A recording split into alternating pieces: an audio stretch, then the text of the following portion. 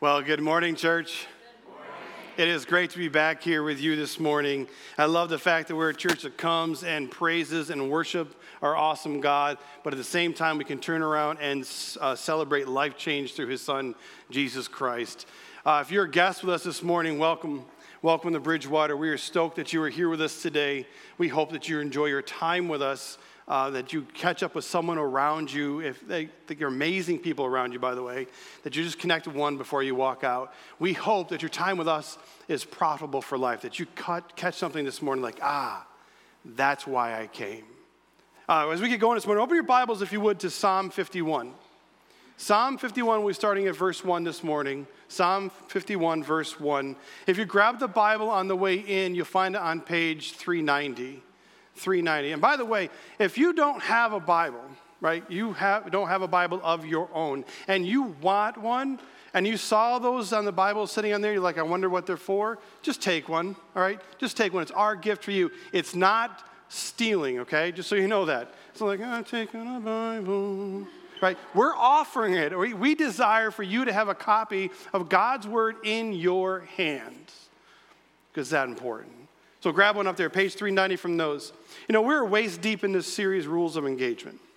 We're 3 weeks in a series that we've been focusing on our relationships. In fact, we've been focusing specifically on a situation or part of relationships, which is conflict.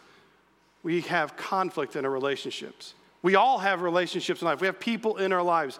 We have students, spouses. We have coworkers, bosses, teachers, friends, family. And I hope you also have the best relationship in your life, that is a relationship with Jesus Christ, our Lord, as your Lord and Savior. But relationships are very fabric of who we are. That's how God fashioned us in our mother's wombs. That's why he pulled us together. We're supposed to have community with other people. That's why he wants us to have community within church. That's why we have small groups. In fact, one of our core values, as a pillar of what we do here at church, is life is better connected. We believe life is better connected with other people moving in the same direction, searching and trying to figure out what this life in Jesus looks like. So we have all these relationships, and in our relationships, there's some of the best moments in our life happen in relationships. Some of the greatest moments in our life happen within relationships. When you got married, like, this is the greatest moment of my life. What? There was someone there. There was a relationship. If you think back right now, some of the best moments of your life, other people were around. Other people were there. Maybe other people were a part of it. But the truth is, as amazing relationships are, there's always times where they're not so good. There's times where the sandpaper rubs against our lives and there's hurt and there's pain. Because relationships are not always peaches and creams and unicorns and rainbows, as we come to believe. And I don't think I need to sell you on that. I think you have experienced that in your life. You have relationships. There's been conflict in your relationships. Maybe you're walking through that right now. There's times in our lives when the relationships cause hurt and pain. There's times in relationships where someone in that relationship thinks of themselves more than the other person or people before them. There's times where hurtful words are said.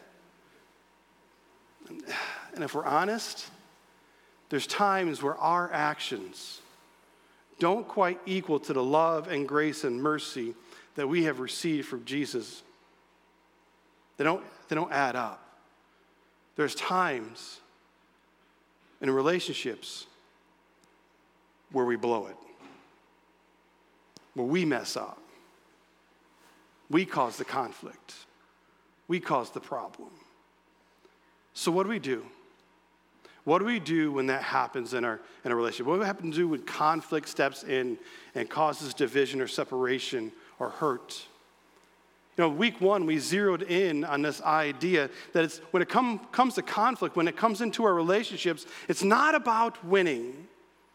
It's not about you and I having victory at the end. We're walking with our hands raised up singing, "We are the champions, my friends," right? There's no time for the losers. No. That we need to stop, and if we want Jesus-driven relationships, we need to stop and look in the mirror and start dealing with things with a person staring back at us. Then Adam was here last week, and he walked this idea that we need to own our part. When it comes to conflict or brokenness or sins entering the relationship, we need to own our part. We all have a part that plays when it comes to it. If it's 10%, you own the 10%.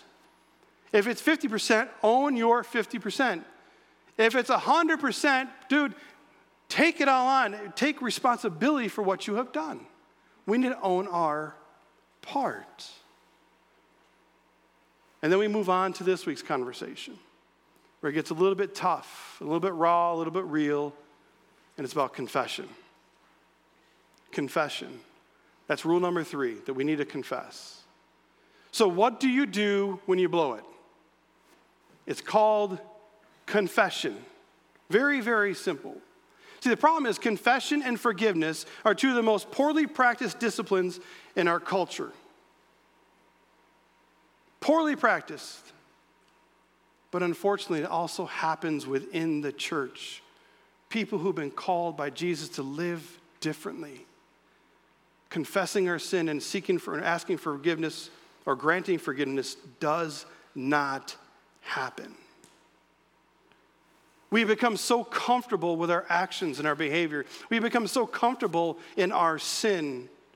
When we blow it, when we act completely selfishly, when we act in a way that hurts another person, when we cut them down, when the words that come across our lips are so far from loving, when we choose to live in a way that dishonors God and disrespects the people in front of us, and you can add all so many more things to it, but we choose to do nothing.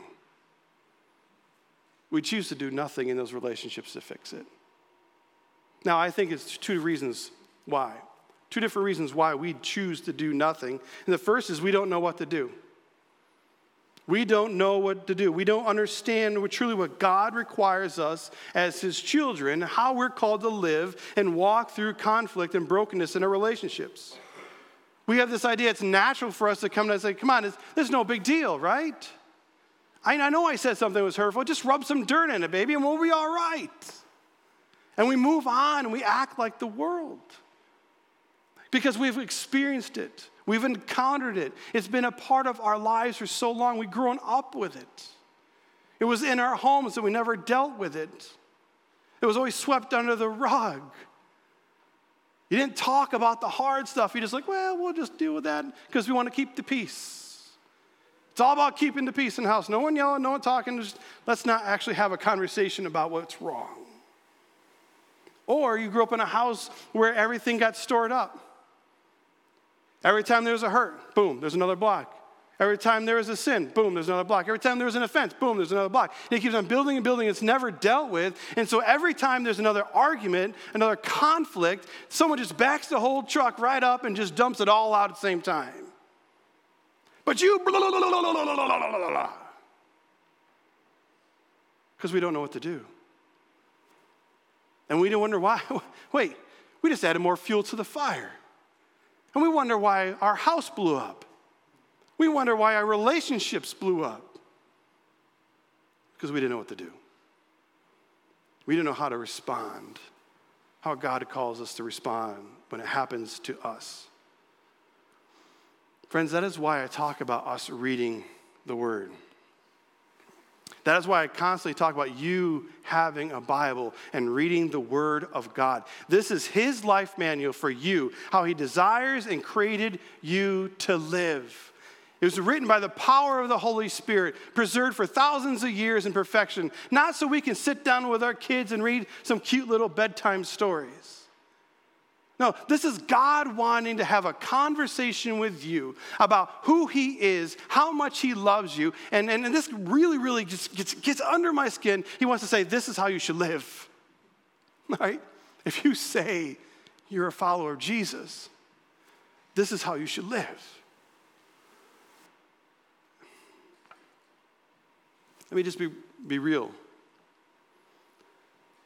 clear. You'll never know God. You'll never know His full love for you and His plan to give you the best life possible, life to the full according to Jesus, if you choose not to read. It's free. I told you to grab a copy on your way out. But if you want to know him better, if you want to know how he's called you to live, and church, if we want to know how to walk through conflict, to restore our broken relationships, we need to read. We need to read. Now, that is the first reason. I think we just don't know because we're not reading. The second reason is very, very simple, but extremely damaging. We know what to do.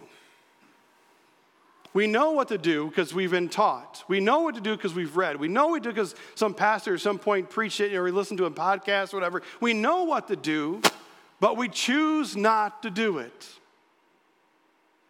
We've heard it. We understand it. But it's hard, so we choose not to do it. That's a very dangerous place to be, my friends. It's a very dangerous place to be. If you say you're a follower of Jesus and you refuse to listen to the Holy Spirit that resides within you as your counselor, right? Your advocate, your convictor of your sin, and you choose not to listen to God, you're in a dangerous place, friends. Because God's not going to make it easy for you and I to continue to live in sin. He's not going to make it easy for you and I to continue to walk in a way and not deal with our sin. This is going to bring more frustration. He's going to bring more isolation, more confusion, more hurt. Because he wants you to deal with it the way he's called you to do it if you're a child of his. Now, I don't know about you, but I've already experienced a lot of pain in my life. Frustration, isolation. And I want to choose not to get more of it in it. You know what I mean? Amen? I mean, who here wants to experience more pain in life? Right. 2 reasons. We don't know what to do, or we don't do what we're called to do. We just let it ride. Confession. What do we blow it? God's got a simple plan to restore it. It's simply confession. Confessing your sin, making it right, being upfront about it. Do me a favor. Say this word with me out loud. And again. One more time. Now say it like you mean it. Yeah. Right now, you're open to a passage of Scripture, Psalm 51, that walks us through just that. See, Psalm 51 was written by King David. David was a man after God's own heart, according to Scripture. But even David had a moment of life where he blew it. In fact, he blew it big time. See, David was a king over Israel, over God's chosen people. And one spring, he sent his armies off to war while he stayed back at the palace, while he stayed back at the temple. So he was there. They were fighting for the kingdom. And one night he was on this rooftop just kind of hanging out, walking around. And he looked over this Jason building, and he got a full-eyes view of this woman, beautiful woman, bathing. And so while he was there, he saw her, and she was naked, and he saw her, and he could have said, well, you know what? I want to honor God with this decision I got in front of me. I can turn away and honor God, or I can sit there and live out my lust and stare at her. Well, he chose the latter. In fact, he took it one step further. He sent his guards to bring Bathsheba, as her name, and she was married to her husband Uriah. He brought Bathsheba to his quarters. And while she was in his quarters, her husband was fighting for his country, fighting for the kingdom. And David had such a lust in his heart, he slept with her. And then she became pregnant. And then David, man of valor, man of God, decided to do the right thing. Not even close. Once he found out that Bathsheba was pregnant with his child, he tried to figure out a scheme to wrap it all up to hide his sin, what he had done. And so he called Uriah back from battle. He says, I know what I'm going to do. I'm going to bring him back. He's going to hang out with his wife. They're going to sleep together. And they're like, oh, look, she's pregnant. The baby's yours.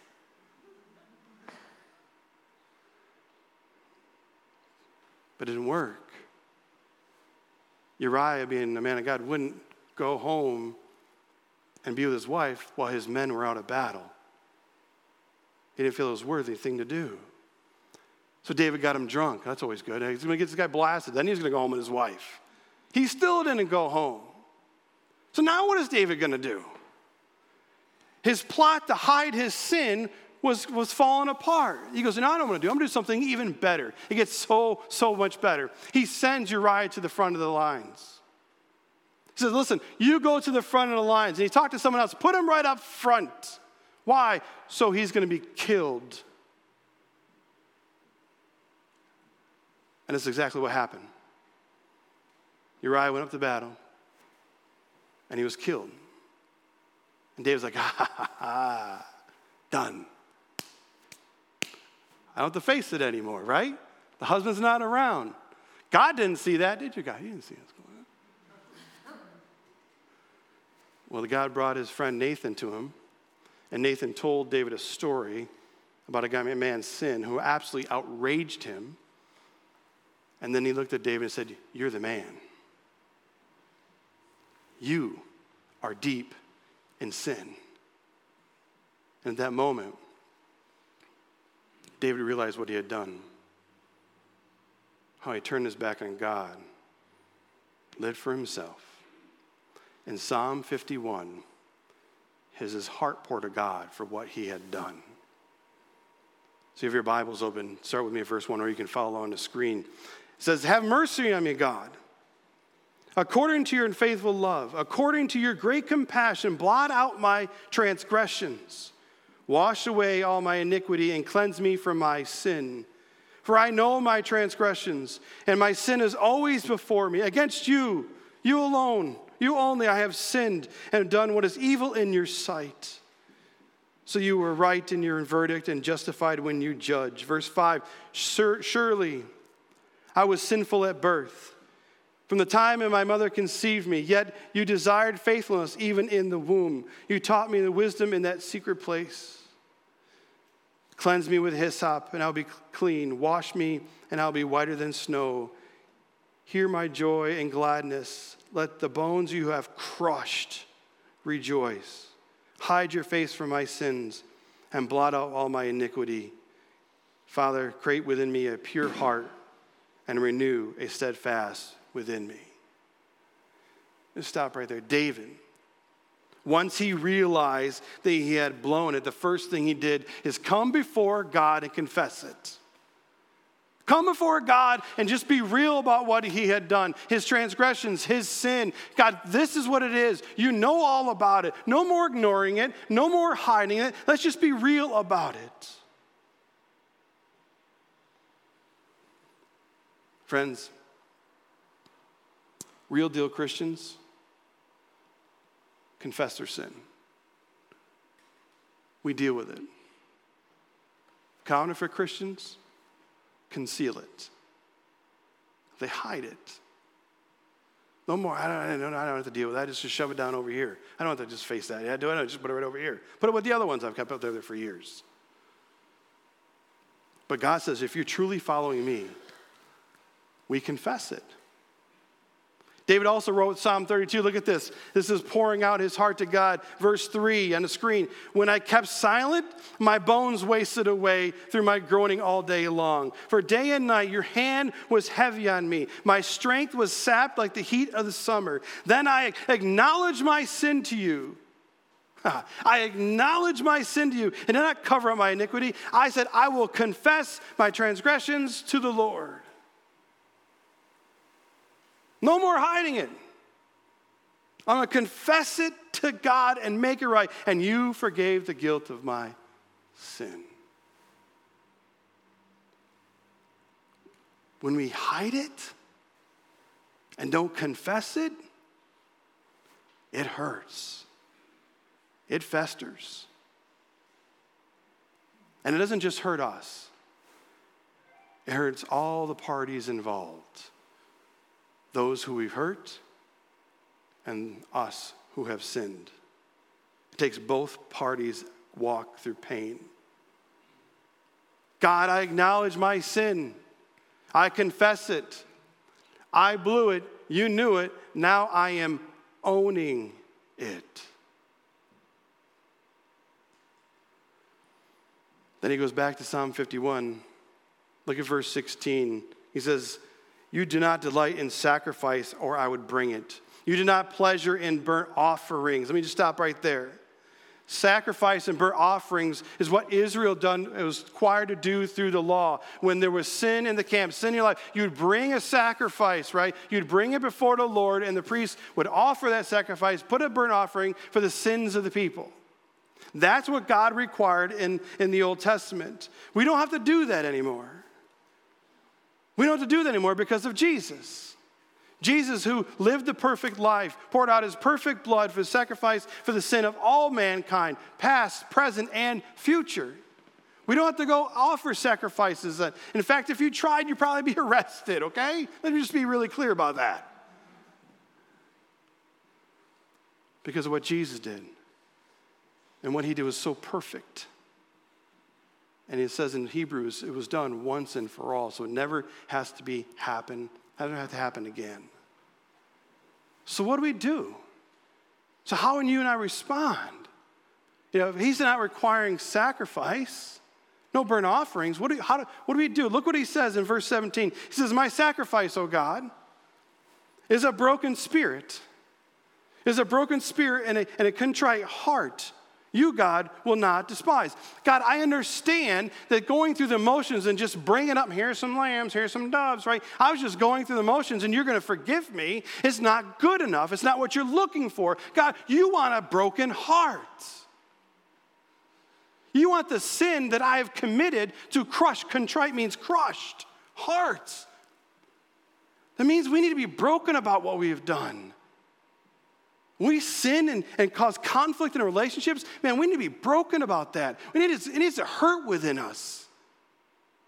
I can't sit like this anymore. I can't walk through life anymore. I got to deal with this.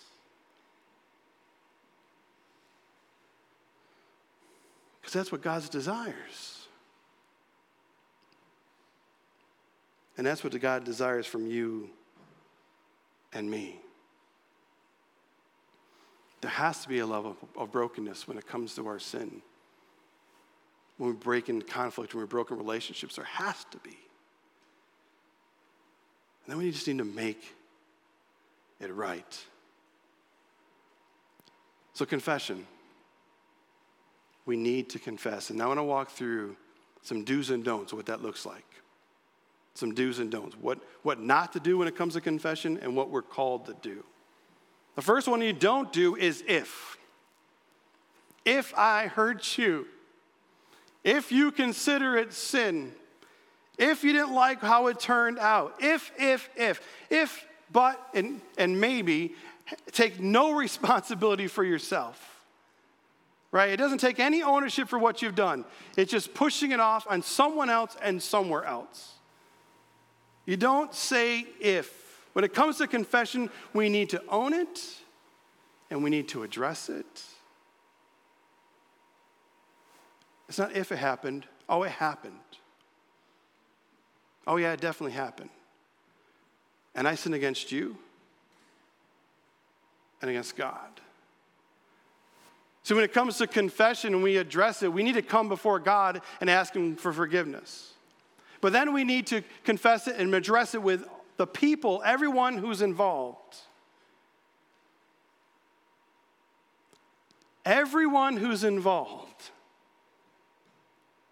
See, we all do really well with stopping and maybe having a conversation with God. But actually going to have the conversation with the person we sinned against,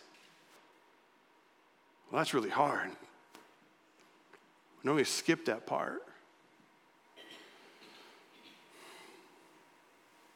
I know I've shared this in the past. Stephanie and I made an agreement years and years ago that when we blow it, that we would make it right. when I was unloving as a husband, when I was unloving as a dad, or whatever, and there was an argument in our home, we knew that we needed to stop, confess the sin before God, confess it to each other. But then we made an agreement we're going to take it one step further, because we knew our boys were around and they were going to they heard our words. But kids, more is caught than taught. We can say a good game, but they're watching us at home. So we had an agreement with each other that when we messed up, when I sinned, we would go before each other, God each other, and walk over to our boys and get on our knees and say, how I acted was sinful. God against God, Mom, and you, because you heard it. Will you please forgive me? And we started when they're little kids. And when they're little kids, they don't fully understand. Okay, Dad, I forgive you. They don't get it. But you know what? They've grown up in a house where we've practiced it. And so we wanted to model to them, how do we handle conflict? How do we handle the sin in our lives? We confess it. We walk through it together as a family. It's not if. We need to address what's there. It's not a passive apology, okay? We're really good about being passive aggressive about stuff. You know, we're like, I am sorry that you feel this way. I'm sorry that you don't agree with me. I'm sorry that, come on. That's not taking ownership of it. That's, again, pushing the blame, being passive. I'm sorry that you did that made me react the way that I did, so that, what? No. We need to admit what we've done. We need to admit the hurt that was caused. We need to admit the tension that was created in the conflict in the relationship. We need to admit the sin. Admit it. Again, this is to God and to everyone involved. Be specific. Use the word sin. Ooh, sin sounds so dirty. Well, it is. And if God calls it sin, we should call it sin. He doesn't care how we feel about it. Just call it what it is. His son died for it, right? So we need to admit what we have done. Next one, don't deflect it. I'm really good at this. I'm really good. I am too good at this. Oh, I was tired. You know, I stayed up late last night and I woke up and I was really tired this morning. You know, that's why I yelled at you. I mean, that's why I barked at you and told you to get out of the house. What? Or I was drunk. I was under the influence. I really didn't mean it.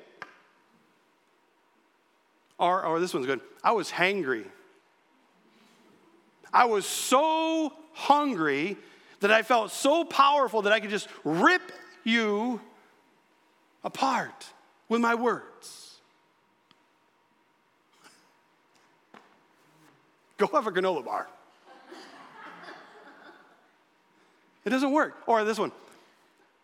Well, you know, I'm sorry, I have a dark side. Duh, we all do. And we can deflect it really easy.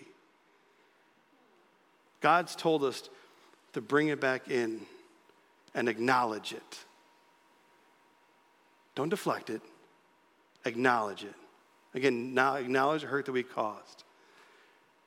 Acknowledge exactly what you did. Friends, if we did this, this would be so incredibly powerful in our relationships. This is what I did. This is really specific what I have done. And it was a sin against you and against God in heaven. Acknowledge it. We're so good at deflecting and skirting around what it is just to get on the other side of it, we don't truly grasp a hold of what we have done. Then once this takes place, we accept it. We accept the consequences from our sin. We don't want that. That's why we don't want to deal with it. We don't deal with the consequences for it. Because if I admit it, acknowledge it, we have to walk through it, there's consequences for my sin. There's consequences for our sin, and it's called death. Right? We deserve to die, but God said, you know what? I love you so much, I'm sending Jesus. He's going to die on a cross for your sin, and you're going to walk across his shoulders back and have a relationship with me through a life surrendered to me, right? So that's what it calls. There's consequences for our sin. And just as though there's consequences with God, there's consequences with other people. There might be a separation in your friendship for a while. There might be a little lack of trust for a while. If it's at work, maybe you stole something or showed up late or lied on records, whatever, maybe the consequences is you lose your job. Let me just ask you, is it more important to honor God or keep your job because of your sin?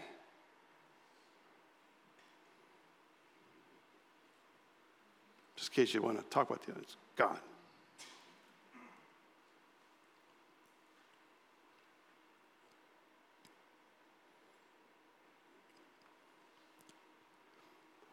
Many of you received an email this week.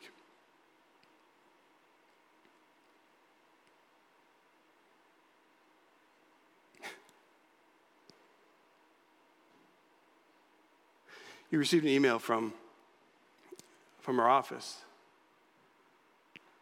about we had to ask the pastor to resign.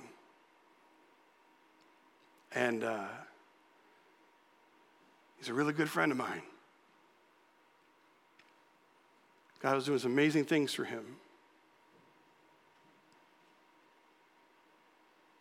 But his lifestyle forced us to do what we did. Because we chose to honor God, regardless of the consequences.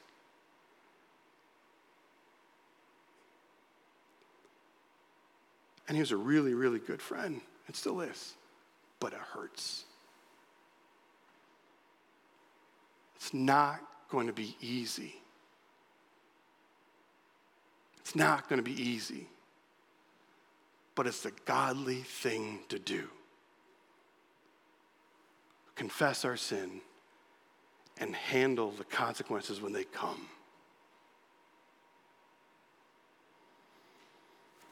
Then we alter our behavior. We alter our behavior. We change how we act. We change how we talk. We change what we do. We can't continue to doing the same thing over and over and over again and think we're going to come up with different results at the end. That's called insanity, friends. We need to make some changes. Let the crush of the consequences be real. So like the pressure of the sin be real. It's like, I'm going to make some changes.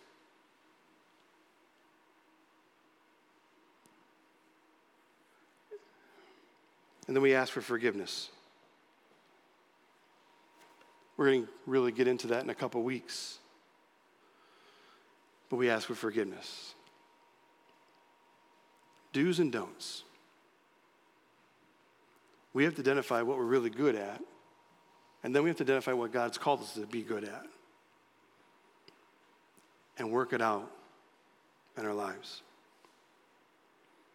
Because Scripture says, Romans 12:18, if possible, as far as it depends on you, live at peace with everyone. As far as it depends on you, we talked about week 1, puts a lot of responsibility on our shoulders. And if we say that we're a follower of Jesus, a child of God, we have to deal with our sin when it comes to conflict. Be honest, be real, be raw, and let God be glorified at the end.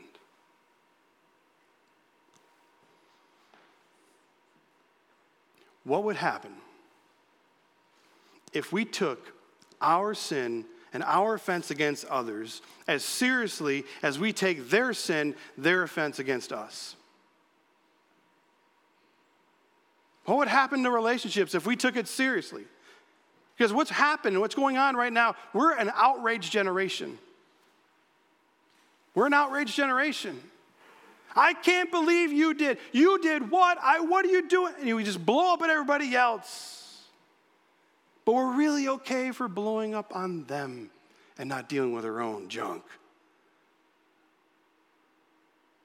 What would happen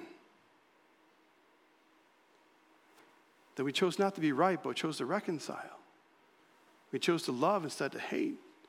We chose to be honest and confess our sin instead of hiding it. Let me just tell you what happened. Your relationships would be radically changed forever. Radically changed forever. You know, this morning I couldn't think of a better time to stop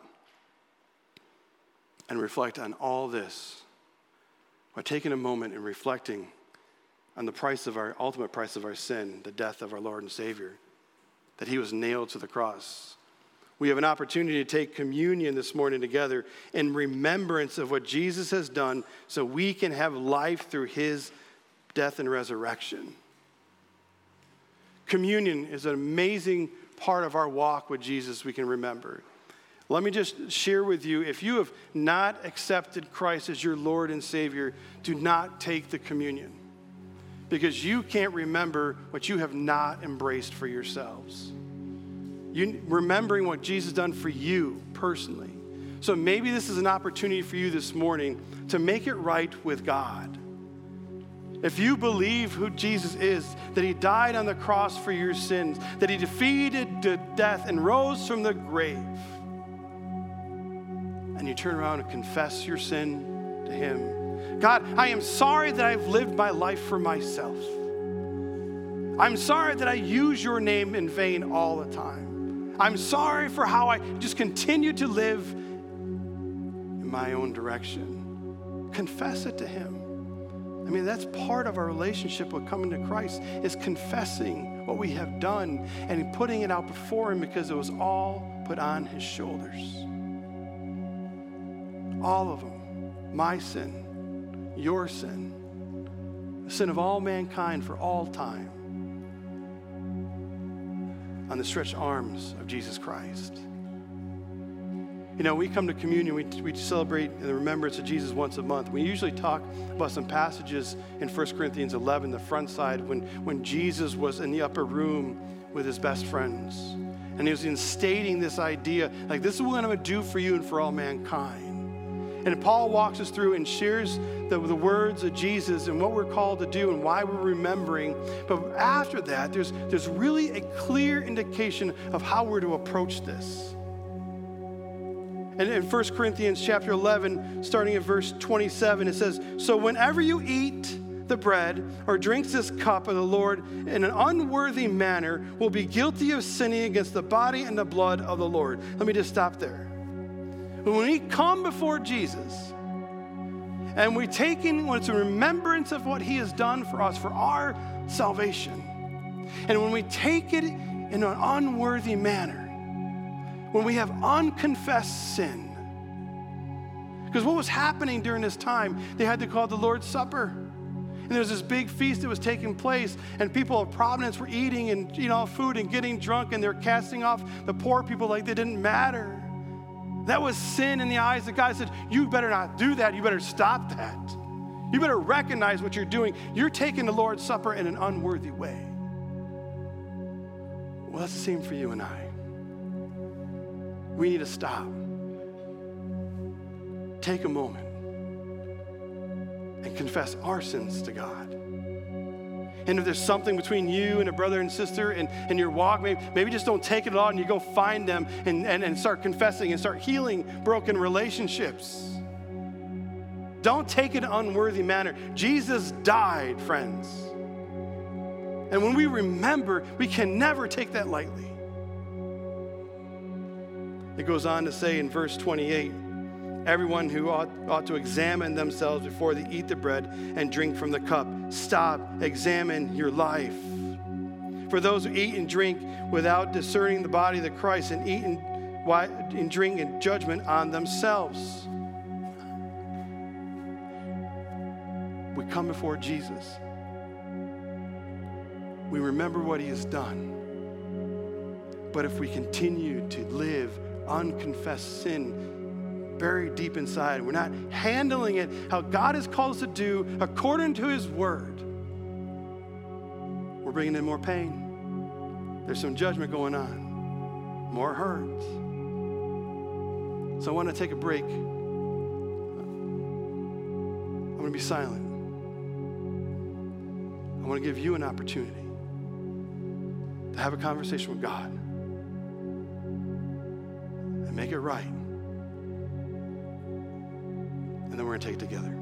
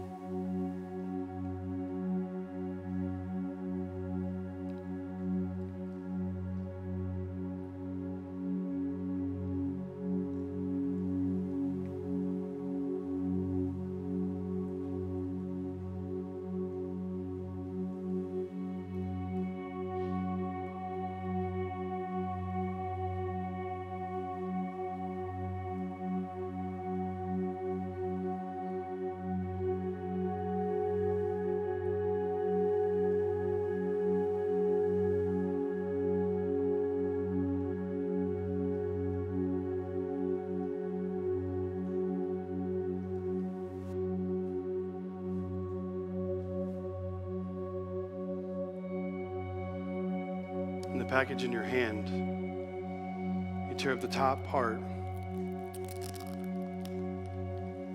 Is a little wafer. This represents the body of Jesus Christ that was broken for you and I, broken for our sin. Jesus, on the night that he was betrayed, he broke this bread in his room with his closest friends. He said, "This is my body, which is for you. Do this in remembrance of me." Let's take this together. Thank you, Jesus.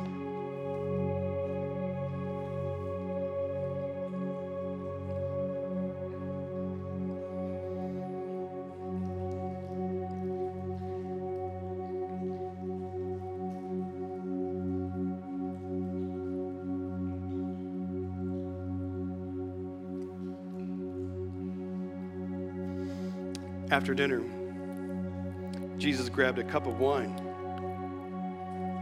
And this juice that you have in your container in the second level represents his blood.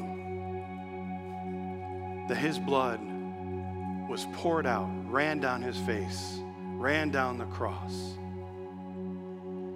Sin required a sacrifice. And Jesus said, "I've got it. I'm going to pay your sin debt. I'm going to pay your sin debt. I'm going to pay your sin debt. My blood will be poured so you have an opportunity to have life in me." And after supper, Jesus says, this cup is a cup of the new covenant in my blood. New covenant in my blood. Do this whenever you drink it in remembrance of me. Let's take this together. Thank you, Jesus.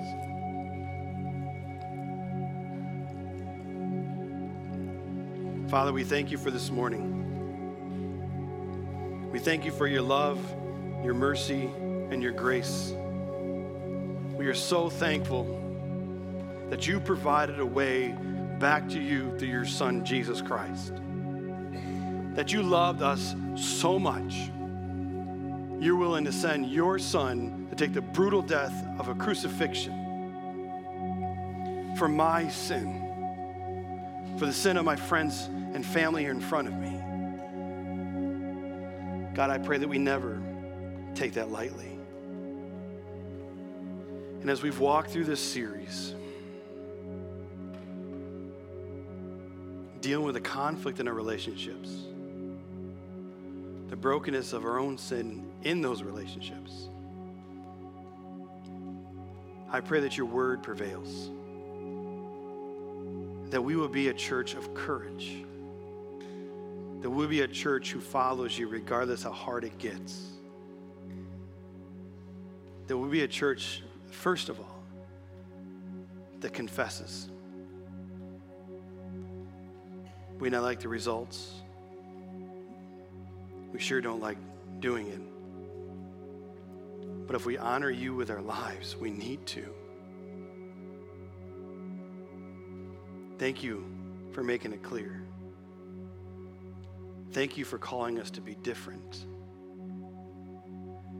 It's because we choose to be different than the world. The light of Jesus will shine through us and the relationships and how they're restored and how you'll be glorified. We worship you. In your son's name I pray.